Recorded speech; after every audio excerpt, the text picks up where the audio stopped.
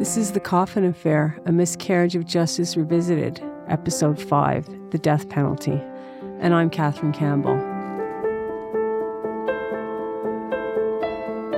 In our last episode, we discussed Wilbert Coffin's trial. Wilbert was found guilty of the murder of one of the 3 hunters found dead at the hunting camp in the Gaspé. We saw how his lawyer, Raymond Mahar's incompetence resulted in no evidence being presented in his defense, nor did Wilbert get a chance to tell his story to the jury as he didn't testify. We saw how the prosecution took many legally questionable liberties, and the so-called bilingual jury followed the trial with the finding of guilt. The sentence for capital murder at that time was death by hanging. Very quickly following the sentence, Wilbert's lawyers filed an appeal. In this episode, we'll look at what happened over the several appeals that resulted, how the Supreme Court and Cabinet weighed in on Wilbert's case, and ultimately how on February 10th, 1956, a man was hanged in Bordeaux jail for a crime he likely did not commit.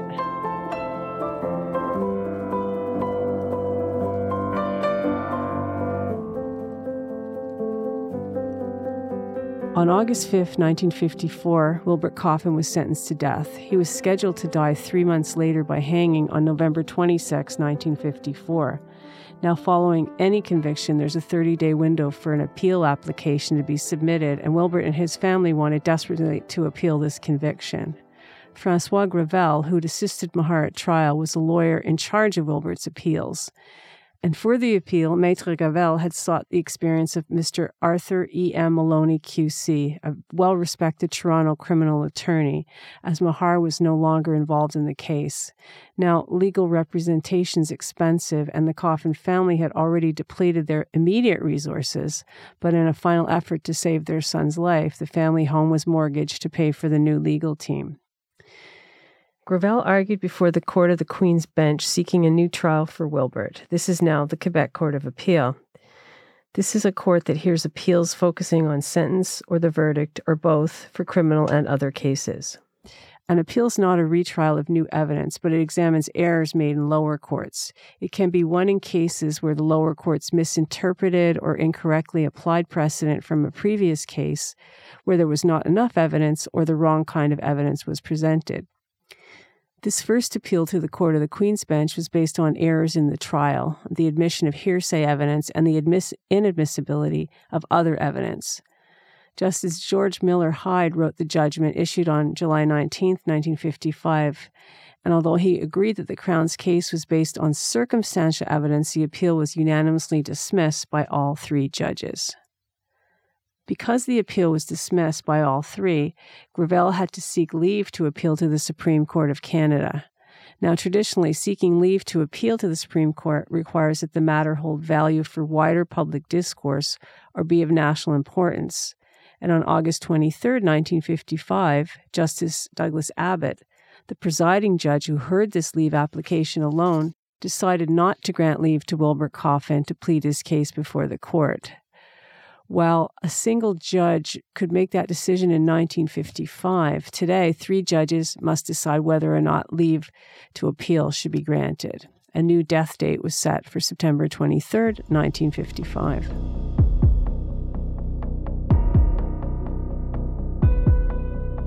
Now, following the Supreme Court refusal to hear his appeal on September 6, 1955, Wilbert was most likely desperate, having been in jail for several months now. He fashioned a replica of a pistol out of a bar of soap, which he blackened and polished and used to escape the Quebec prison. Accounts of this gun were that it was highly realistic looking.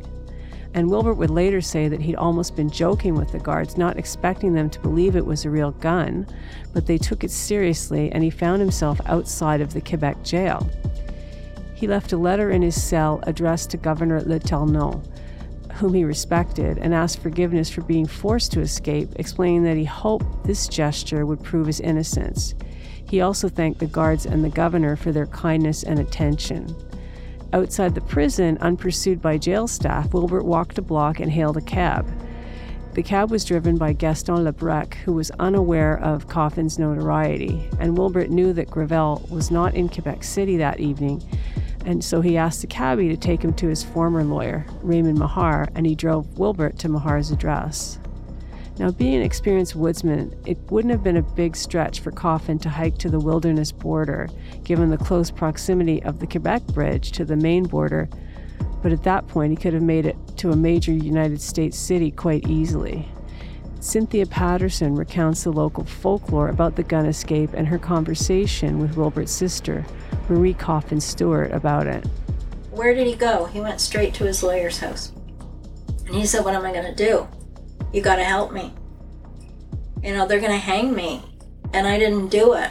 And you got to help me." And then he ends up turning himself in. Mm-hmm. Now, Marie said, if he'd been guilty, why did he go to his lawyer's house? It's not far from where he was in the jail to go to Woods. He could have got to the Woods very, very easily. It's not hard, even though I think it was after that escape that they sent him to Bordeaux. The first jail he was in, turned himself in, goes to his lawyer's house, says, "Help." And Marie said, why didn't he just keep on going? Raymond Mahar, Wilbert's former lawyer, described in an article in the Associated Press on September 6, 1955, what happened when Wilbert showed up at his door at 2 a.m. "I couldn't believe it when I sleepily answered the phone shortly before 2 o'clock this morning, and a taxi company dispatcher told me Coffin was on the way over in a cab. He was supposed to be under heavy guard in the Quebec prison, waiting to be taken to Montreal to be hanged. But that man said it wasn't a joke. I hurriedly dressed and ran downstairs just as a cab pulled up. Coffin was in it. He looked overwrought. He told me he broke out of prison by threatening a sergeant and 7 other guards with a mock automatic pistol he made out of soap. He said he made the sergeant tie the others up and force them all into his cell. We sat there a while talking and drove around a bit. I told him that running away right now would wreck his chance of getting a commutation or reprieve. He told me he really meant to do it, but on the way over the Quebec Bridge with cab driver Gaston Larocque, he came to his senses. We talked quietly for nearly an hour. He listened and didn't say much. When he made the break, he was all pent up, and he just lost control of himself after waiting in prison for 2 years as his case went through the courts. Looking back on it, I don't think I had to argue very much. I just talked him into going back right away before a hue and cry started, and he had a better chance of getting a commutation or reprieve. I told him that if he ran away, it would be the same as an admission of guilt. I explained that it would be much better for him to do it that way, and his break could be looked at as a result of the stress under which he has lived for these 2 years. Slowly, he came around to seeing this my way. Then we headed back to the prison. Mahar drove Coffin back to the prison, and he made him lay on the floor of his car as he feared the police would shoot him on sight. While it's not known what really forced Wilbert to escape prison at that time, in all likelihood he was distraught, agitated, and desperate due to his treatment by the courts. Wilbert later said, "If I'd been a guilty man, I would never have gone back to the Quebec jail after my escape." Shortly after this brief escape, he was moved to Bordeaux jail in Montreal.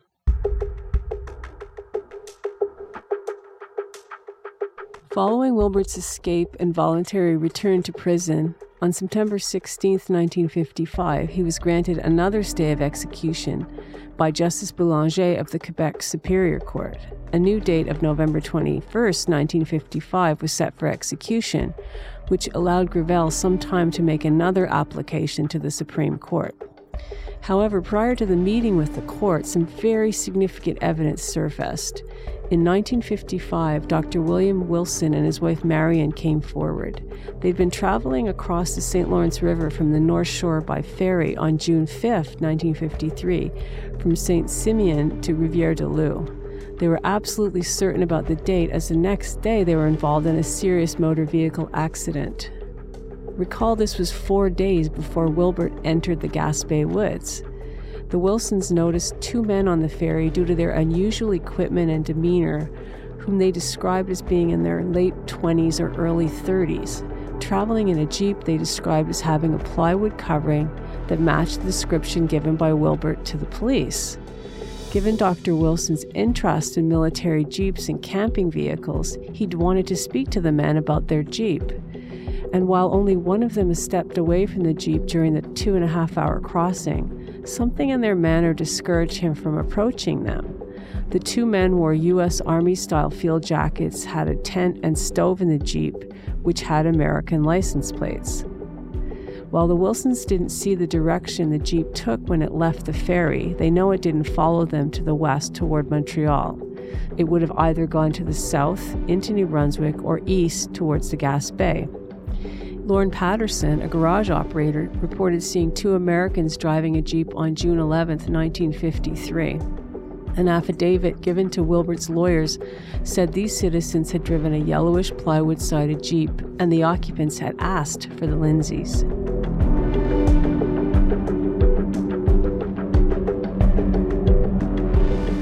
In September 1955, the same month Wilbert was meant to be executed, an article was published in the Toronto Star describing the sightings of the yellow Jeep and its significance to the Coffin case. This was the first time the public was made aware of Wilbert's story of their yellow Jeep, and many people came forward with stories of their own regarding having seen a yellow Jeep in the Gaspé area around the time of the murders.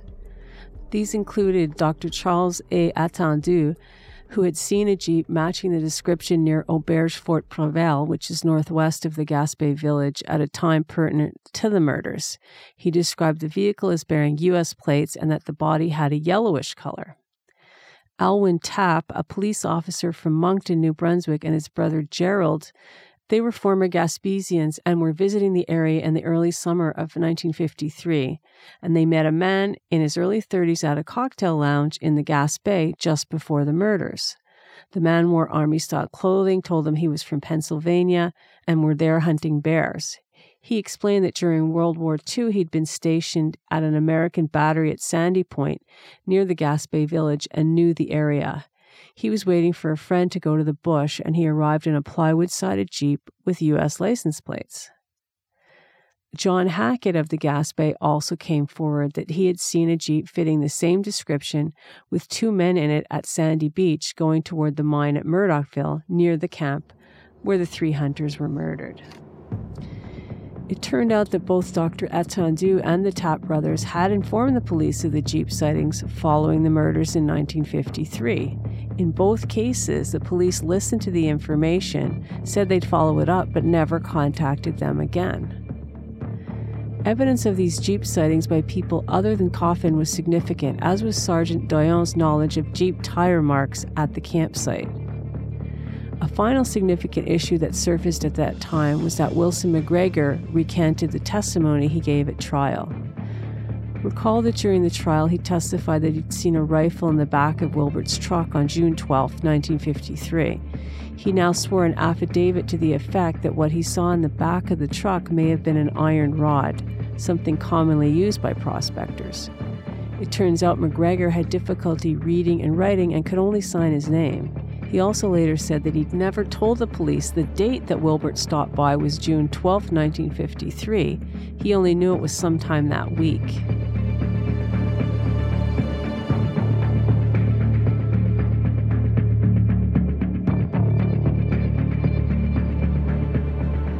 All of the legal wrangling in Wilbert Coffin's case garnered much media attention. In October 1955, the Ottawa Citizen printed a story that said, "Altogether, the doubts raised in the public mind by Coffin's defense can hardly be allayed unless Ottawa orders a new trial, clear of wrangling about the conduct of the first trial, and open to the introduction of any new evidence. This would seem the best way to determine Coffin's guilt or innocence. For where a man's life is at stake, the fullest resources of judicial procedure should be exhausted before inflicting the death penalty." While all the evidence appears to be significant and would have helped Wilbert at trial or even on appeal, it only came to the attention of his lawyers prior to going to the Supreme Court, at which point it was of little use. In criminal matters, the Supreme Court's limited to addressing the propriety or impropriety of a trial. It cannot hear new evidence. It can only review evidence from the original trial and hear arguments concerning admissibility and conduct of the trial. Regardless, one of Wilbert's new appeal lawyers, Arthur Maloney, presented an extraordinary application to the Supreme Court in October 1955 and effectively asked the court to set aside its earlier refusal of the appeal. Now recall, that was a decision taken by Justice Abbott sitting alone in chambers. Maloney was asking the court to reverse its own decision. Ultimately, the court refused to do so. So following this refusal, as their last resort, Maloney and Gravel then filed an application to the federal cabinet for a new trial. And even in circumstances where the Supreme Court's denied leave to appeal, in rare cases, the Minister of Justice has the authority to grant a new trial, order a new appeal, or ask the court a question. New evidence was presented to the Minister of Justice of the various Jeep sightings, the Jeep track statement from Doyon, the recantation from McGregor, as well as a number of petitions from individuals and groups. One of these items was the tattered note found beside the hunter's truck. As discussed earlier, the note appeared to have been written by one of the hunters and clearly established that he was alive on June 13, 1953, making it impossible for Wilbert to have killed him. Given that neither the defense nor the Crown talked about this evidence at trial, it was only prior to the final appeal to the Supreme Court of Canada that Gravel publicly announced the disappearance of the note found by the police.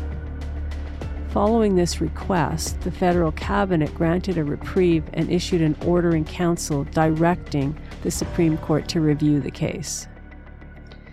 In Coffin's case, while his leave to appeal to the Supreme Court was dismissed, the federal cabinet submitted a reference question to the court. In these instances, a reference question is where the government asks the court a question when it's seeking an opinion on a major legal matter. In this case, the question was, if the application made by Wilbert Coffin for leave to appeal to the Supreme Court of Canada had been granted on any of the grounds alleged on the said application, what disposition of the appeal would now be made by the court? The federal government's decision to take that question to the Supreme Court caused a lot of tension with the government of the province of Quebec. Apparently, Premier Duplessis was furious at the actions of the federally appointed Supreme Court, as in his view, the federal government was effectively interfering with Quebec's autonomy. He stated publicly that the administration of justice was the exclusive domain of the provinces, and the federal government had no right to interfere in the Coffin case.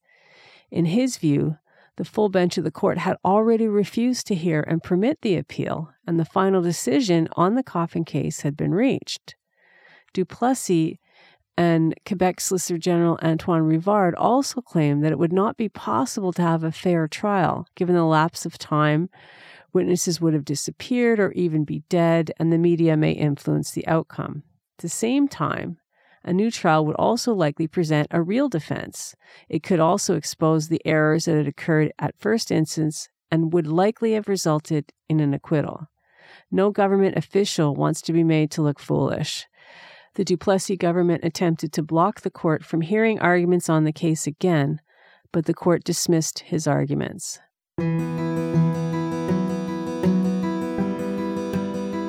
When Maloney was finally able to proceed before the court on Wilbert's case and over 5 days of argument, he pointed out a number of errors.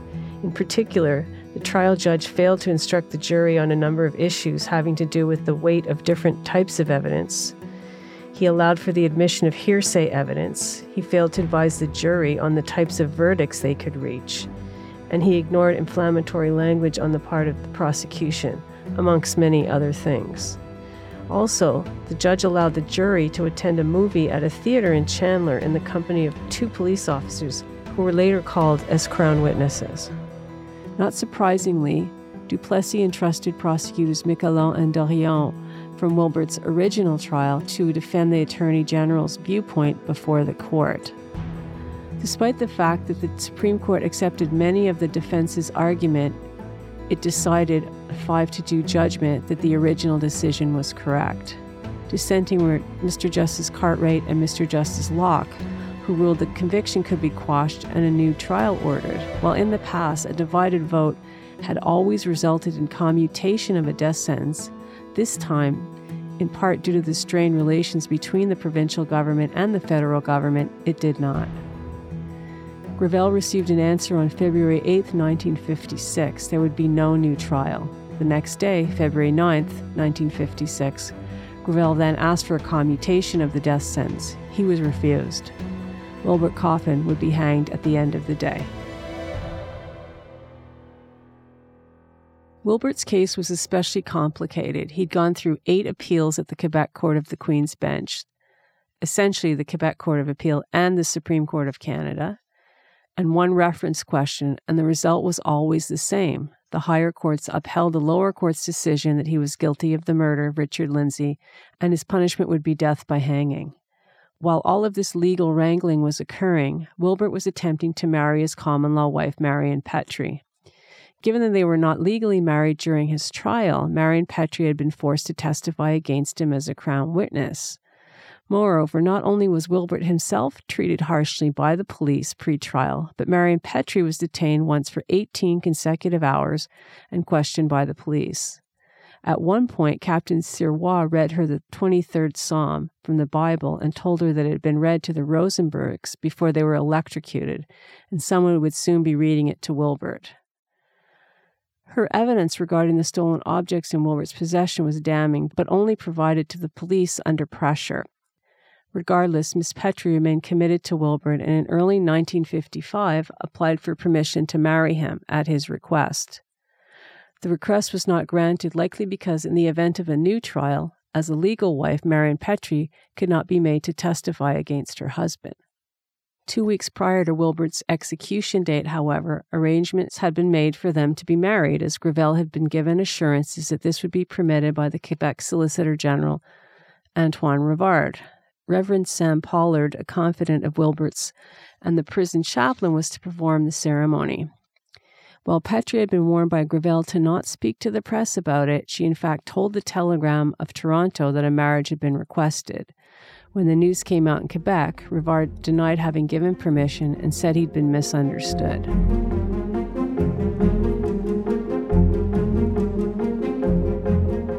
When Duplessis got wind of it, he said this idea was shocking. Such a thing is unthinkable. It would be against public interest and against decent and proper administration of justice to allow the marriage. We cannot allow these two to meet. The media reaction was one of outrage, and what followed was a flood of protest to members of federal cabinet and members of the National Assembly, demanding that Coffin be allowed to marry Marion Petrie. Gravel phoned the Honorable Antoine Rivard to remind him of his promise concerning the marriage, and his response was, "There's nothing I can do. You can always call the boss." That was a nickname for Duplessis by the ministers and members of his entourage. As a last-ditch effort, Gravel sent a telegram to Stuart Garson, the federal minister of justice, asking him to use his authority and influence to allow the marriage. Garson wired back, "I have neither authority nor influence in that matter." Desperate, Gravel even phoned the Governor General, Vincent Massey.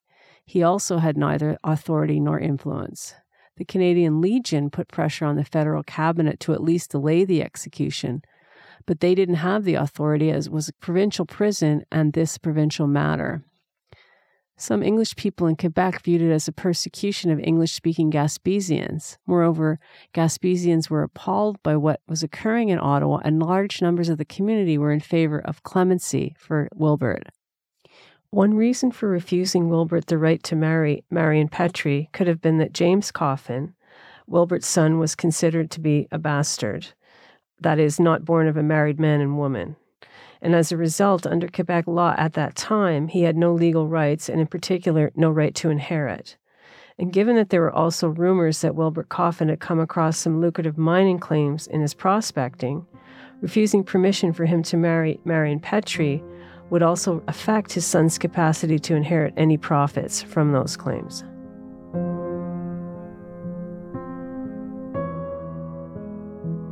Wilbert had waited 18 months from the passing of his death sentence to his hanging, the last 5 of which he had spent in Bordeaux jail. Between 1913 and 1956, the gallows at Bordeaux jail, not far from the heart of downtown Montreal, was where many men were hanged, and the last man to be hanged there was Wilbert Coffin. François Gravel and Father Pollard broke the news to Wilbert that his clemency appeal to mercy had been denied, that he would be hanged that evening. He was then informed that he'd also not be allowed to marry Marion Petrie. He was equally shocked by both of these refusals. Afterwards, when Gravel described the scene, he said that Wilbert had flinched but had shown tremendous courage. He was a man, not a brute. He maintained his innocence to the end. That was the only thing he could do because he did not commit the crime. On the day of the evening he was hanged, Wilbert prepared his will and wrote 2 letters with Gravel's help, one to his family and the other to his chaplain. It's said that the family's letter contained instructions to his brothers about his mining maps and ore samples in the hopes that his son James would one day profit from them. On Friday, February 10th, 1956, at Montreal's Bordeaux jail, the bell tolled 7 times and the black flag was raised, signaling the death of Wilbert Coffin. Reverend Sam Pollard, the Bordeaux chaplain, had been with Wilbert for the past 5 months and was with him when he died. He claimed to have heard him say, "Into thy hands, O Lord, I commend my soul." The hanging itself had been the work of Bordeaux's only hangman, a man who'd spoken to Wilbert many times in his role as a prison guard. The hangman had measured the trap and the rope himself and tied the noose himself and placed the knot under Wilbert's right ear so that the spinal cord would be broken immediately when his body hit the end of the rope. According to Alton Price, who's written a book about Wilbert Coffin's case, the hangman had recalled his first hanging, which had been botched as the rope had been too short. Years later, a reporter would speak with the then elderly man. When asked why he took such special care to ensure Wilbert's quick demise, he said, "This man, I swear he was innocent. I'm convinced of it." Wilbert Coffin's hanging almost appeared to be a personal victory for many of the officials that had been involved in the investigation and trial. The Reverend Sam Pollard told the Anglican Bishop of the Quebec Diocese of the Church, Timothy Matthew, that a banquet was held in celebration following the hanging, attended by those involved in the case who were convinced of his guilt. Wilbert's death hit his family hard. They'd been fighting for 3 years to overturn his conviction. Their faith in a justice system that they believed would get to the truth ultimately failed them. Judy Reeder, Wilbert's niece, was a child when he was tried, convicted, and hanged, but remembers the night he died and the aftermath. Everybody was very concerned and upset, but I didn't really know why. And when he was hung, the night he was hung, it was on my birthday, February the 10th, and I was 8 years old. And I can still remember vividly that night, at least part of it. I was upstairs with the rest of my siblings, and the house was full of people. I can hear them talking, very hushed, very quiet, very somber, but there was a lot of people there. And then I heard people crying. That's all I remember. The execution and the whole process, from the trial right through to the execution, and even for years, right up till today, after the fact, has been very hard, very traumatic on the whole family. None of my parents, my grandmother, my aunts and uncles never wanted to talk about it, never would talk about it, actually. And we just stopped asking questions after a while because we saw how much it upset them, how much it hurt them. They just couldn't talk about it. To have their hopes brought up and then dashed time after time after time. This review, that review, somebody else is looking into it. Oh, there's something else that's come up. There's this piece of evidence. Oh, this might break the case. We might finally find out what really happened. Over and over and over again. It just got to the point where we, in the end, didn't really believe it anymore. And it was hard, very, very hard, and it still is. And I know that my family, whole family, has suffered because of that.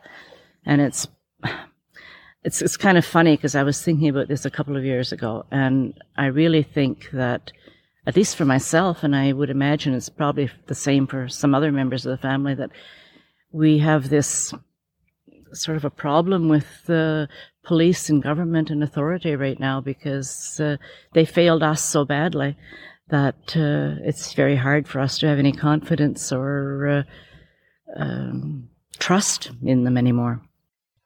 Wilbert Coffin's body was returned to the Gaspé on a train from Montreal. His funeral was officiated by Reverend Harold Church, and he was buried in the Anglican Church Cemetery in York Centre. Wilbert's family had asked the minister at the funeral to repeat at the graveside part of the letter that he'd written on the last day. "I'm not guilty, and may God have mercy on my soul." It's said that 500 mourners gathered in and around the church, with an equal number across the river. His headstone now reads, "In memory of Wilbert Coffin, October 1915, February 1956. Judge not that he be not judged." This comes from Matthew 7 of the Bible, at his mother's request.